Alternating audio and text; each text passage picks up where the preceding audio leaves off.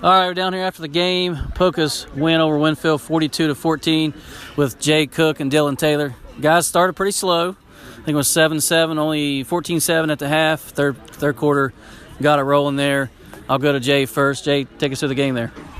Oh, well, I made some mistakes in the first half and turned the ball over, and it was a little bit rough in the first half, and then we came back out strong in the second half, and everybody was looking good. Well, you say you make some mistakes, but actually you intercepted them twice. So a little bit of defense there. How about that?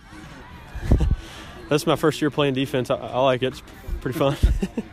I hear you. We'll go to defense. And Dylan, I guess they scored, it was 42-7 before they put the JV guys in. So you guys held them. They scored first, 7-0.